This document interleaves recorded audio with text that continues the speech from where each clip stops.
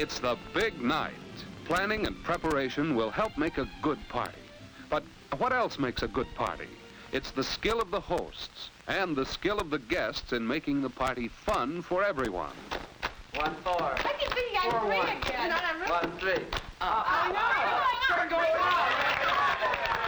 And then, at just the right moment... Is anybody hungry? Everything's ready.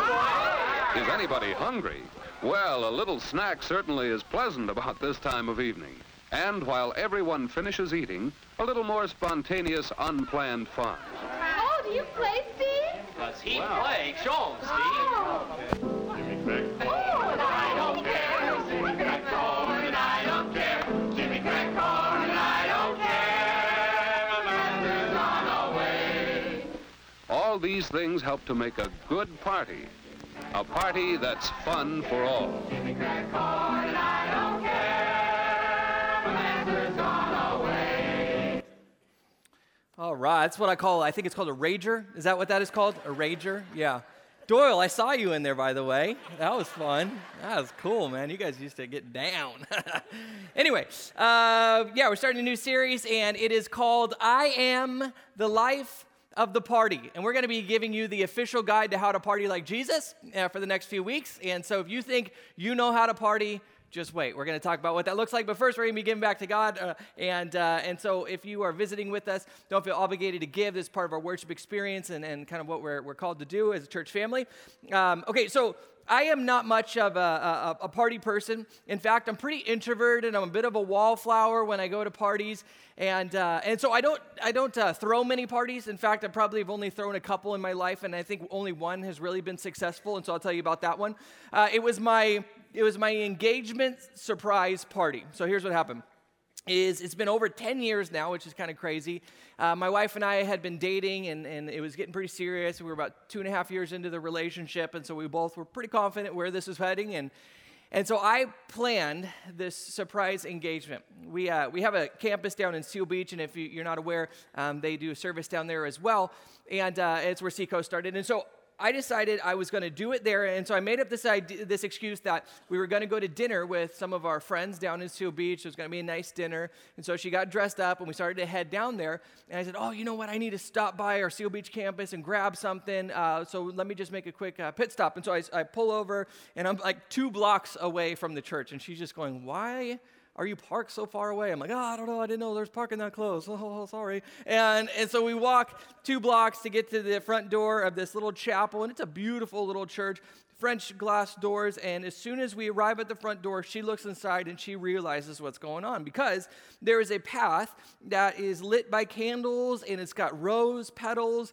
and it leads up to this beautiful white gazebo that's in the middle of this little church, and it's got a table and dinner for 2. It's pictures of us playing on the screen in the background and our favorite music on the sound system, and she's just like, oh my gosh, it's happening! And so we walk up to this gazebo, and there's I think the best way I could describe it, it's kind of like a chandelier bouquet of flowers. And it's got a bow on it, and then it's got ribbon coming down from the bow. And this, guys, if you are not married yet, this is a freebie for you, because I pulled the ribbon, and the ring slid down and fell into my hand. You're ready to say yes right now.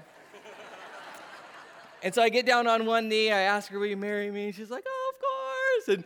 And so we sit down, and I've got our favorite food sitting on the table, and she's like, I'm so nervous, I can't even eat. I'm like, I can, give me it. And so we sit there, and we have dinner, and she's like, I'm so excited to tell my friends and my mom, I need to call her and all this. I said, you know what, I've got one more surprise for you. And so I get her up and I take her to, there's a back kind of meeting room there. And as we walk in, all of our friends and family are there, and they're there to celebrate the engagement and have dessert and all that kind of stuff. And it was like a win, you know? I was just like, yes. And then here we are 10 years later. I can't remember Valentine's Day for the life of me, and our lives are the best. But I do have a picture of that night. There it is, right there. Yeah. I know, I'm kind of like a fine wine, aren't I? Better with age. Anyway, so that was my one successful party that I have thrown. And if we look at the scriptures, we see that Jesus really had quite a flourishing social life. That he went to a lot of parties. He was pretty much the life of the party. And so I want to look at in the coming weeks, and then today I'm going to look at one passage in particular about what it looked like to party like Jesus. And I want to ask a series of questions. This is at least for me how I read the Bible, is I ask questions to it, and then I try to figure out the answers. And so I'm going to ask simple questions like the who, what, when, and where of this passage. And so what happens here is it's in Matthew 9. And in Matthew 9, and I'll go ahead and read it, it says, as Jesus went from there, and so right before this, Jesus just healed a paralyzed man, and he's going on to his next destination. It says this, and he saw a man named Matthew. Now, here's what's really cool about this, if you're not a Bible person. It says he saw a man named Matthew. If you look up in the corner, guess who wrote this? Matthew. He's writing his own story, right? So he says, this is how I ended up meeting Jesus. I was sitting at a tax collector's booth, and he came up and he said, follow me. And so I got up and I followed him. Continues on. Verse 10, while Jesus was having dinner at Matthew's house, many tax collectors and sinners came and ate with him and his disciples. When the Pharisees saw this, they asked his disciples, why does your teacher eat with tax collectors and sinners? On hearing this, Jesus said, it is not the healthy who need a doctor, but the sick. But go and learn what this means. I desire mercy, not sacrifice, for I have not come to call the righteous, but sinners. And so here's the first question that I want to ask of this passage. And if you were here for the last series, you probably see this coming, is start with why. Why was Jesus always at these dinners, these weddings, these different parties? See, in fact, we see all throughout Scripture that Jesus, he liked to mix it up with all different kinds of people, go to different kinds of parties. In fact, I think he probably threw the best surprise party of all time, the resurrection, where he's like, I'm dead, I'm alive, boom, surprise, beat that, right? That is quite a surprise party. And so the question I have is, Jesus, why are you always socializing? Why are you always mixing up with so many people? And he actually answers that question because the Pharisees asked the why question. Well, he says this. He says, they say, why does your teacher eat with tax collectors and sinners? They want to know why as well. Why are you mixing it up with these people? And in fact, they weren't actually curious. They were more making an accusation because what they were saying was, Jesus, you're supposed to be a rabbi. You're supposed to be God-fearing. You're supposed to be a Bible-believing. You're supposed to be somebody who pursues righteousness. And then here you are hanging out with these misfits. What's your problem? What's your deal? And Jesus answers this. He says, it is not the healthy who need a doctor, but the sick. He's going, you know what? You see these people in here? They're corrupt. They're a mess. They're degenerates. These people are sick. And I got to imagine Matthew's going, Jesus, I can hear you. He's like, yeah, Matthew, you're a tax collector. I know what she does for a living. You guys are a bit of a mess, okay? Oh, all right. And here's the truth. Jesus says he came for the sick. And when we think of the sick, we think of kind of these people who are on the fringe of society. But if we're going to be honest, we got to say that we probably have some sickness as well. If you're not a church person, you're not a Bible person, you don't even know if you believe in God, I can guarantee that you've got some sickness in your life because here's what I know about you, is you have a certain set of rules, things that you believe you should and should not do. Whether you believe in the Bible, whether you believe in God, and yet you don't do the very things that you know you should do. And you say it like this, you say, well, and this is usually when we mess up, nobody's perfect. What you're really saying is, nobody's healthy. Okay, I'm a little bit sick. Okay, yeah, I may have some sickness.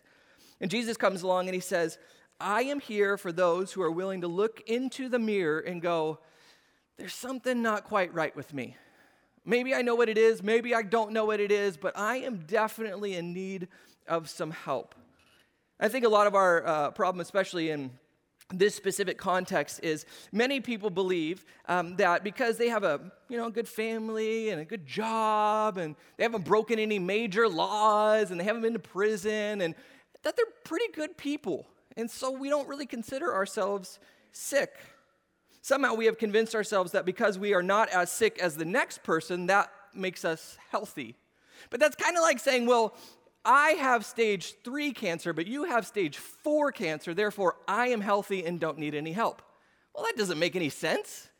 No, you're sick, you're just a little bit less sick than I am, but we both need help, we both need healing.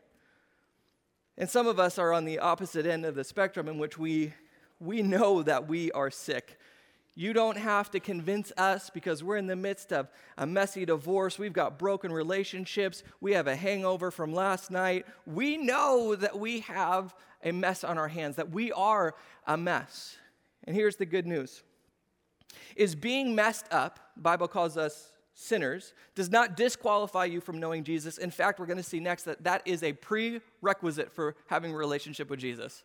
Is you have to be a messed up person. He even says it. He says, I came for the sinner, not those who believe that they are righteous. So, first question was, why did Jesus party, hang out with so many people, have such a great social life? Because he came to bring hope and healing to the sick. So the next question of who did Jesus hang out with is pretty obvious. He came out with those who knew that they were sick and they were needing of help. Now, the Pharisees, these were like kind of the religious leaders, they did not believe that they had an issue.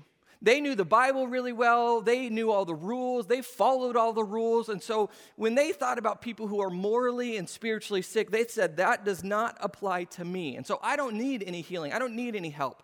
I don't need to come to the doctor. See, we go to the doctor when we know we are sick, we know that we need help, and we know that we can't fix it. And that's why Jesus says that he is the great physician, that he is the one that has come to heal.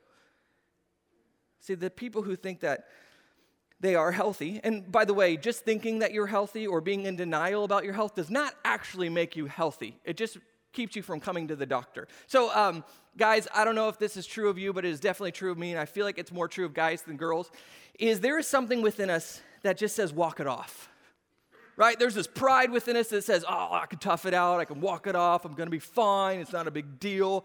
Like I literally a year ago tore my ACL, and it took me 3 months to just visit the doctor, and my friend had to make me the appointment because I'm like, it's fine. Walk it off. It'll fix itself. Right? In high school, I rode motocross, and it's a different story for another day, but I broke my thumb off, and it was kind of just hanging there. Took me 3 days to go to the emergency room. Why? Well, prom's the next day, and I got a busy schedule. I got a lot of stuff I need to do, so let's wrap it up, and we'll deal with it on Monday. Right? That just I don't know if that's a guy thing, it's a pride thing, I don't know what it is, but there's something within us that just does not want to admit that we're sick, that we need help, that we need some kind of healing. I think that's what's true of the Pharisees, is there's this pride within them that says, I don't need you, Jesus. I don't need your help. I've got it all figured out myself. Good news is that Jesus came for the tax collector, the sinner, and his disciples. So you think about who Jesus ate with, specifically in this at this dinner. And it was quite a spectrum of people that he was hanging out with at that dinner. So think about it. He's got the disciples, and the disciples at that point were fishermen. They're probably hardworking guys. They love their families. They even love God. They're looking for the Messiah, and they know that they need something. They know that they need a Savior. And so when Jesus comes along, they go, I think that's him. I think that's the one that I've been looking for.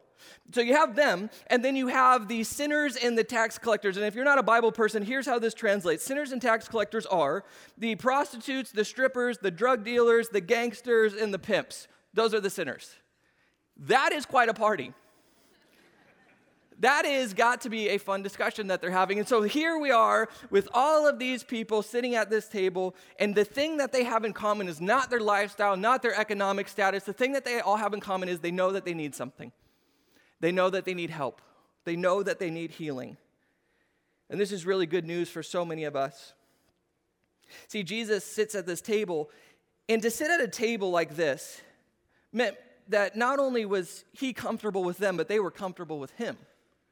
Because it's a pretty intimate thing to have somebody over for dinner. Now, I don't know what kind of family you grew up in, but in this context, it was really intimate to invite somebody into your home and share a meal with them. That's kind of how I grew up. I remember when Amy and I first started dating, about 2 months into the relationship, she said, hey, why don't you come over to my house? We'll hang out and we'll have dinner. I said, okay, that sounds great. And so I show up, and she's got a pretty big family, and a couple of her sisters were, I think one of her sisters was already married. And so anyway, we sit down at the dinner table, and I quickly realized that it is the entire family and me, and I'm there for her father's birthday party. And I went, oh my gosh, this is a disaster. Because I'm not having you over until we're engaged. You don't even get to meet my family until then, okay?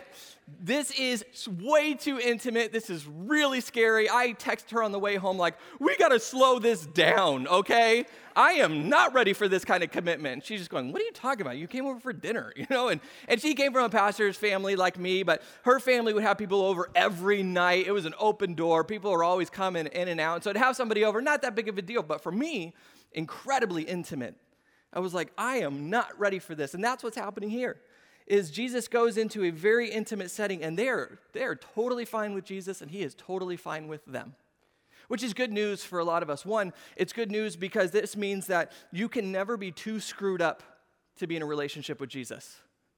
He is hanging out and friends with the people who are on the very edge of society. These are the people who are out there, whose lifestyles are pretty chaotic.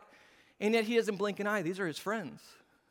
The other good news is that you don't have to believe in Jesus to follow Jesus. Now, that sounds controversial, and you're going, wait a minute, I'm pretty sure that's not biblical. Let me explain. As you look at the story of the calling of Matthew, for example, Matthew began to follow Jesus, and he follows him, but he doesn't yet believe in him. So when did the disciples finally believe that Jesus was the Messiah? It was about 2 years into following him. They had to follow him around for a little bit and go, okay, who is this Jesus? What is he doing? What is he about? They got to experience Jesus, being in relation.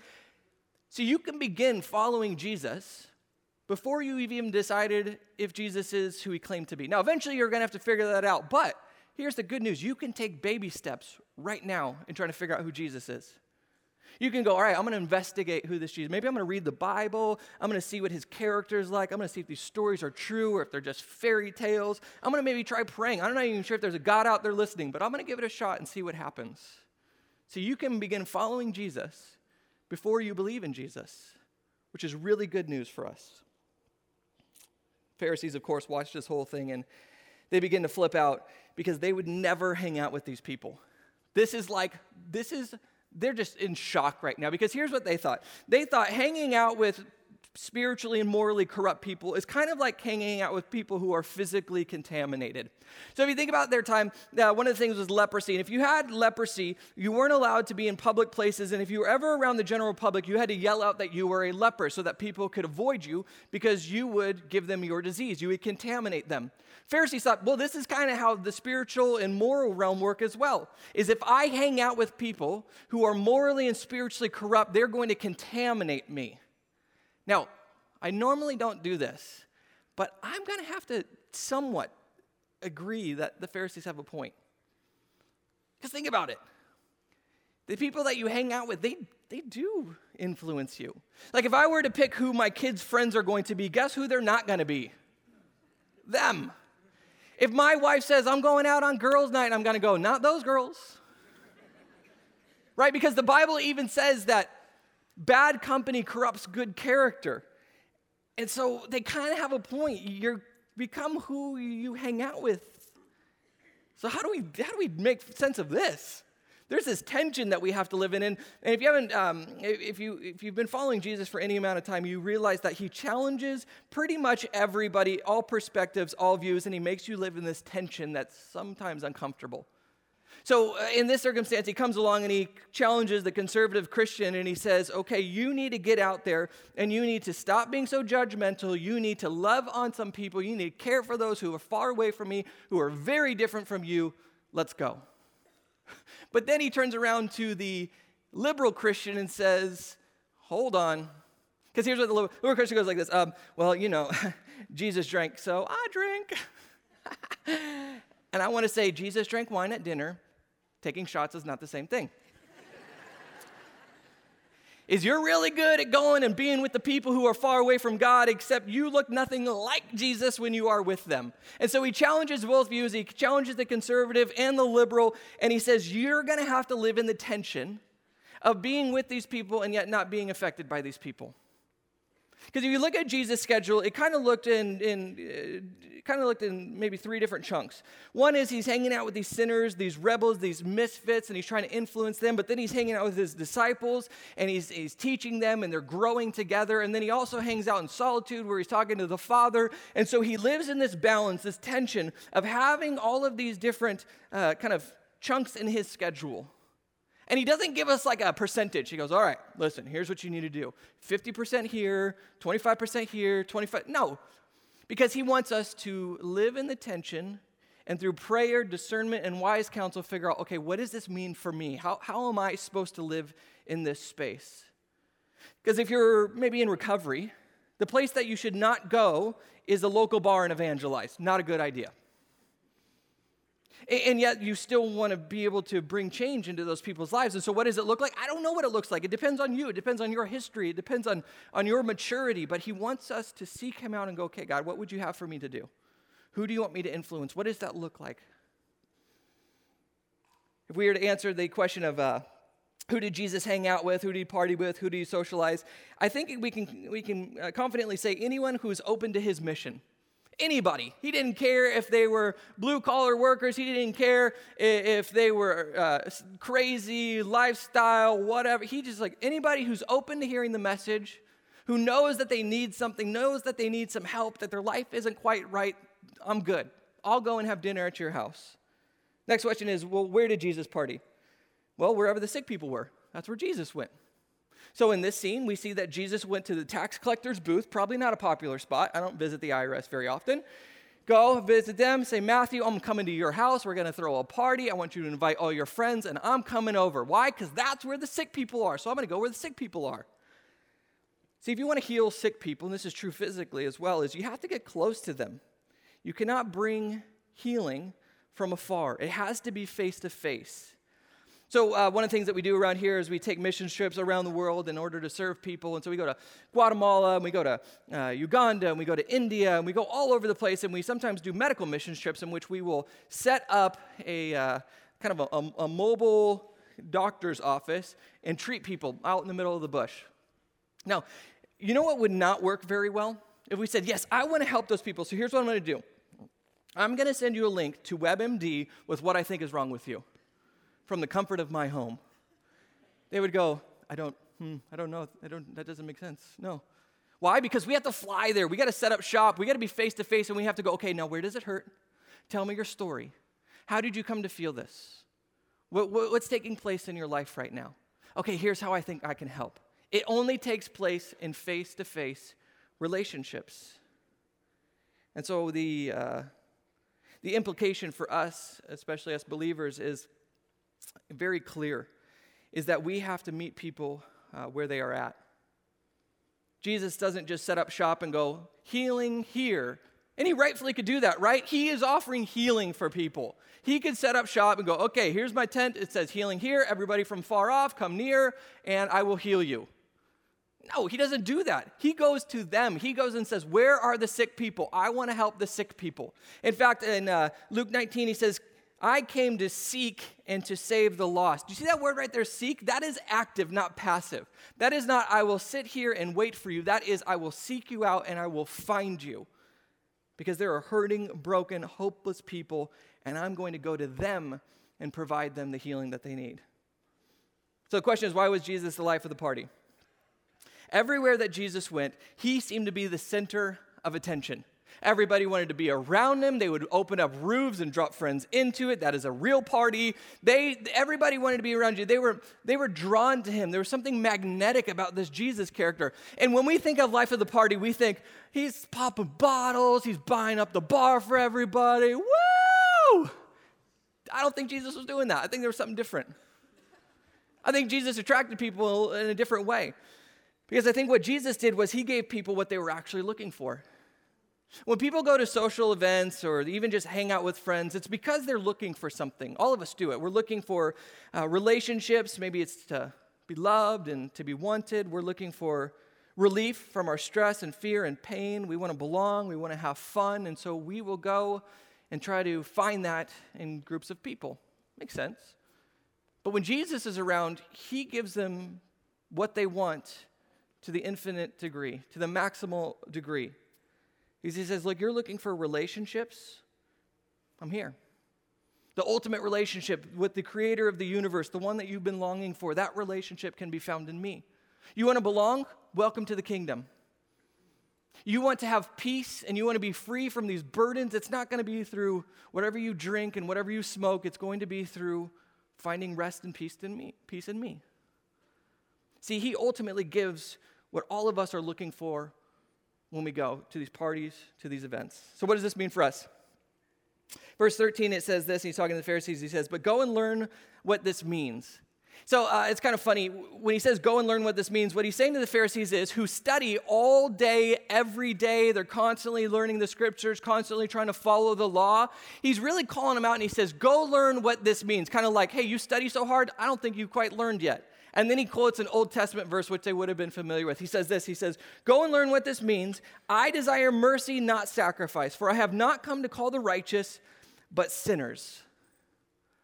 He goes, I don't think you've learned. I don't think you've read the Bible correctly, because I am not content with just sitting around with people who behave right and who believe the right things, and we just hold hands and sing Kumbaya. That is not what I am interested in. I am here to change people's lives. And so I think as we look at the place in which we are, our context, our church, we have an opportunity in front of us. We have the power to change the trajectory of someone's entire life simply through a conversation or an invitation. One of the things that's been happening to me lately is I get to pick up my daughter from school a couple days a week, and so I'll get there a little bit early, and I'll hang out, and there'll be, moms and dads and grandparents coming in to pick up the kids, and there'll be a ton of kids running around, and I've just found something swelling up in me, and I'm not a super spiritual, holier than thou, like, oh, dude, I am just trying to figure this out, and yet there's something that swells in me, and I just begin to pray and go, Lord, would you help us to reach these people? There's just something in me that just pulls, and I watch these little kids walk in, and I watch these parents who are just trying so hard to love on these kids and to provide for these kids and to make it in their careers and just trying to figure life out. And I'm like, Lord, would you help us as a church just be able to reach these people? Because as I watch these parents and these kids and these families, I'm reminded of myself, because I went to those schools. I was that kid at one time. And I see what happens when people meet Jesus and they live a life for Jesus, and I see what happens when they don't. And it breaks my heart to think that these kids and these parents, these families, what they're going to face if they continue to try to do life on their own terms. Broken relationships, divorce. When they get teenagers, they're going to be full of shame and regret because of the mistakes that they're going to make. I see the grief and the loss that they're going to experience. If they're anything like me, they may lose a handful of friends before the age of 21 to drugs and alcohol. And I watch this, and these cute little kids and these parents who are working so hard, I go, Lord, just use us. Allow us to be a church that can reach these kids, that can reach these parents, that can reach this community with your love and your hope, and introduce them into a relationship with you. Because I know that we have the power, not because of who we are and because we're so great and because we're so smart, but because of who we know in Jesus. We can help them avoid those broken relationships. We can bring healing. We can save those marriages. We can have those kids have a new identity, a new purpose. They don't have to continue to ask if I'm enough and if I am somebody and if I am loved. Because here's what I heard recently. This last week, I heard a story about a senior in high school, and because there was so much academic pressure, and I see this in our community, there's so much academic pressure for us to succeed and get accepted into the right college and play all the right sports, that as she was applying to colleges, she didn't get into the college in which she had been working so hard to get into, and because that's all she knew, because it was so much about academics and becoming a successful person, that she just said, my life's over. That's it. There's nowhere to go from here. She took a bunch of pills and never woke up. And when I hear that, it breaks my heart, because I want to grab students like that, kids like that, parents like that, and go, your life is so much bigger than what college you can get into. It is so much bigger than whatever job you may get one day, whatever success and failures in life you may have.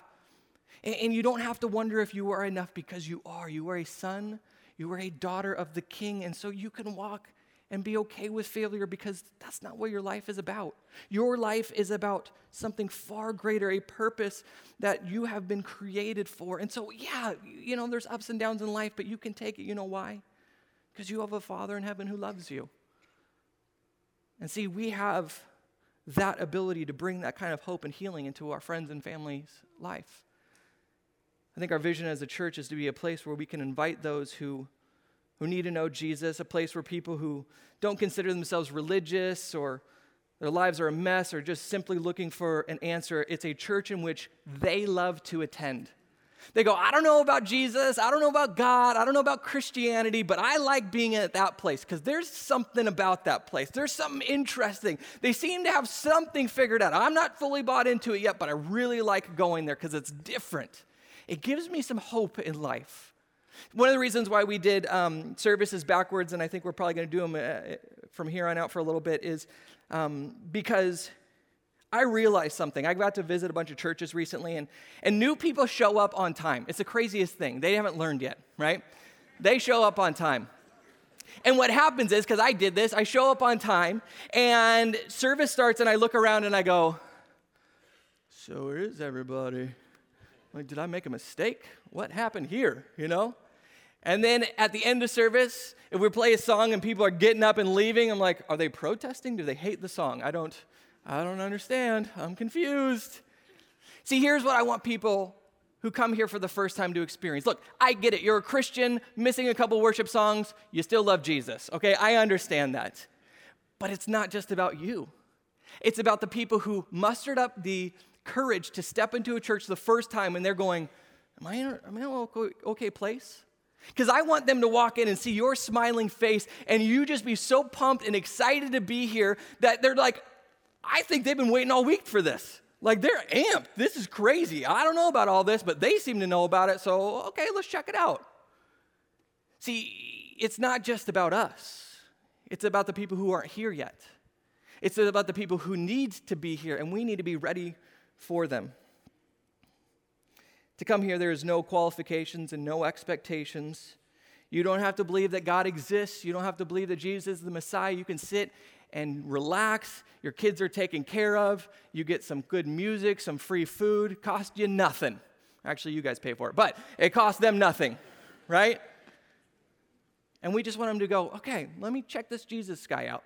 I'm going to ask some questions. I'm going to investigate. I'm going to watch these people and see what they're about. And we say, welcome. We are so glad that you're here.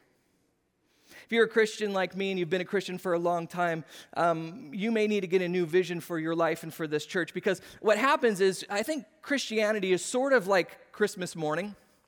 Here's what happens. As you get older, Christmas morning kind of loses its excitement, because when you were little, you were like, I'm so excited, I can't barely sleep right now. This is so fun, right? And you're running down the stairs like, presents, right? And then as you get a little bit older, you're kind of like, presents, I guess. And then by the time that you can actually purchase things that are better than your presents, you're just like, I don't know, man. I'm over it.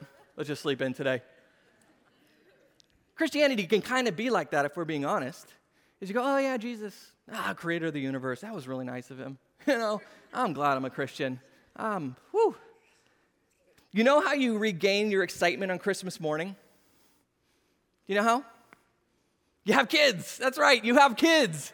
As soon as you have kids, you're like, it's Christmas. You're staying up late and making all their toys. You wake them up. You have to see what I bought you. This is incredible. Wake up. Let's go. We got things to do. See, Christianity is the exact same way. You want to have that excitement. You want to have that fire that you once had when you first met Jesus. Introduce somebody else to Jesus. You will see it through their eyes and you will be reminded, dude, that is crazy. Like, the creator of the universe, I can know him. Like that, I don't have to do anything except receive this free gift of salvation. You're right. I have forgotten how crazy that is. You want to regain your fire? You want to be a passionate believer again? Then start seeing it through their eyes. Start inviting people into the process who are far away from Jesus. And as you walk with them, you will be reminded of your first love. It also takes us from being consumers to contributors.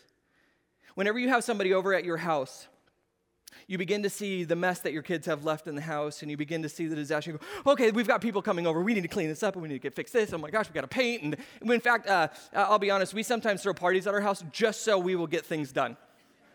Just so we'll clean stuff up, because we're like, we're going to be forced to clean this up if we have a party, so let's just throw a party. Same thing is true when you invite people to church, by the way. Because you'll show up here and you'll be like, oh my gosh, there's some trash on the ground. Okay, we need to fix that. And ooh, I bet you I could help with this. And you become a person who contributes to the mission instead of someone who shows up and goes, no, it's daylight savings today. It's raining. What kind of dessert are they going to give me? Cinnamon rolls. Because you've got a friend coming. And you want them to love this place as much as you love this place. And so you're willing to do whatever it takes in order to make it a great experience. So Easter's coming up, and there are 2 times of the year that your friends and family are expecting you to invite them to church. Christmas and Easter. They're offended if you don't invite them. They say no every year, but they're still waiting for you to ask. Because it shows you care, and they know that you care about it, and you care about them, and so they're going, all right, you're going to ask me this year? See, as a church person, I think about inviting people to church and sharing my faith and things like that, and I'm like, oh, that's so, it gives me a little bit of anxiety, I'll be honest. I'm a pastor. It's easier for me because I go, I'm a pastor, and they go, you want me to go to church, don't you? Yes, I do. But yes, we have to make the big ask. It is what we do. We have to ask people to come and see, to come and experience what we are experiencing. And I know some of you guys are like, I don't know, man. That's terrifying to me. Here's what I'm going to do. I'm going to give you an icebreaker. Now, if you're single, you know what I'm talking about. Icebreakers are the most difficult part about talking to the opposite sex. Because you can't just walk up to them and be like, I think you're pretty. I think you're pretty. No, you need something to break the ice, right? So we can start dialoguing a little bit. And then they can realize how weird I am. But not off the bat. And so I want to give you an icebreaker. Here's what we've done. We purchased hundreds of gift cards for you guys. And we want you to take a gift card, probably to a local coffee spot or something like that. I want you to put it in your purse or in your wallet, and I want you to think about who you need to take to coffee, who you need to take to grab a burger with, whatever it may be, and invite them to church. And you can blame it fully on us. That's okay. I don't know them. It doesn't matter to me. You can call me names. I don't care. Just invite them. And tell them, hey, here's the deal. My church gave this out to me. Jesus is watching, so I can't use it on myself. Every time I open up my purse or my wallet, I see this thing just staring at me, and I know what I'm supposed to do. And so the only thing that I was required to do was to just see if you want to come to church with me. Cool? That's it. That's all I have to do. And that's all you got to do. Say, hey, you interested in coming to church with me? No? Okay, great. Free drink. Bing. Done.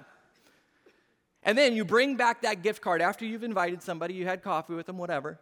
Write their name on it, bring it back. We're going to have a huge kind of thing that we're going to put out in the lobby with all these people's names that we've invited.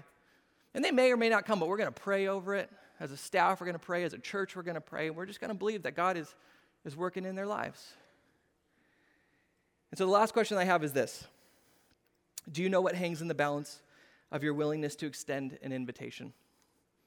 Do you know what hangs in the balance of your willingness to extend an invitation?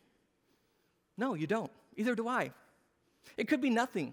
You could have that conversation, you invite them, and they just go, no, not interested. And you go, okay, hey, it's worth a shot. You got a free drink out of it. Or it could be something that totally turns their world upside down. It could be something that you would have never expected to take place. It changes them. It changes their family. That's my story, is my great-grandparents were not believers, and a lady came and invited my great-grandmother to a church service. She was not a church person at all. She decided to go, changed her family. It changed our family. It changed thousands of people's lives because of one invitation. And so this week, I'm going to ask you to make the big ask, to fight the apathy and to fight the anxiety and the fear and the busy, crazy schedules, and to simply invite somebody to your church to hear about your Savior. And maybe God will do something crazy and He'll speak to them and it'll become their church and their Savior. And it's all because of a simple invitation. Let's pray. Lord God, we thank you for being a God who cares enough about us to come and to find us, to seek us out. Even in the midst of our own craziness, and we're a mess and we're a disaster, and we are so far from you, you continue to seek us out and to look for us and to call us into a relationship with you. And Lord, you ask us to partner with you in that process, to be people who are constantly thinking about those who are not here yet, to be people who are inviting people who are out there looking to bring hope and healing into the friends and family and the community's life, Lord God. And Lord God, we believe that you change everything, that you bring forgiveness, that you bring hope, that you bring healing. And so we come and we gather and we worship and we pray that you would show us who it is in our life, that you would open that door so that we could just make a simple invitation, a simple ask, have a simple conversation with the hopes that you will enter into their life like you have in ours and change everything. Lord, we love you. We thank you. It's your name we pray. Amen.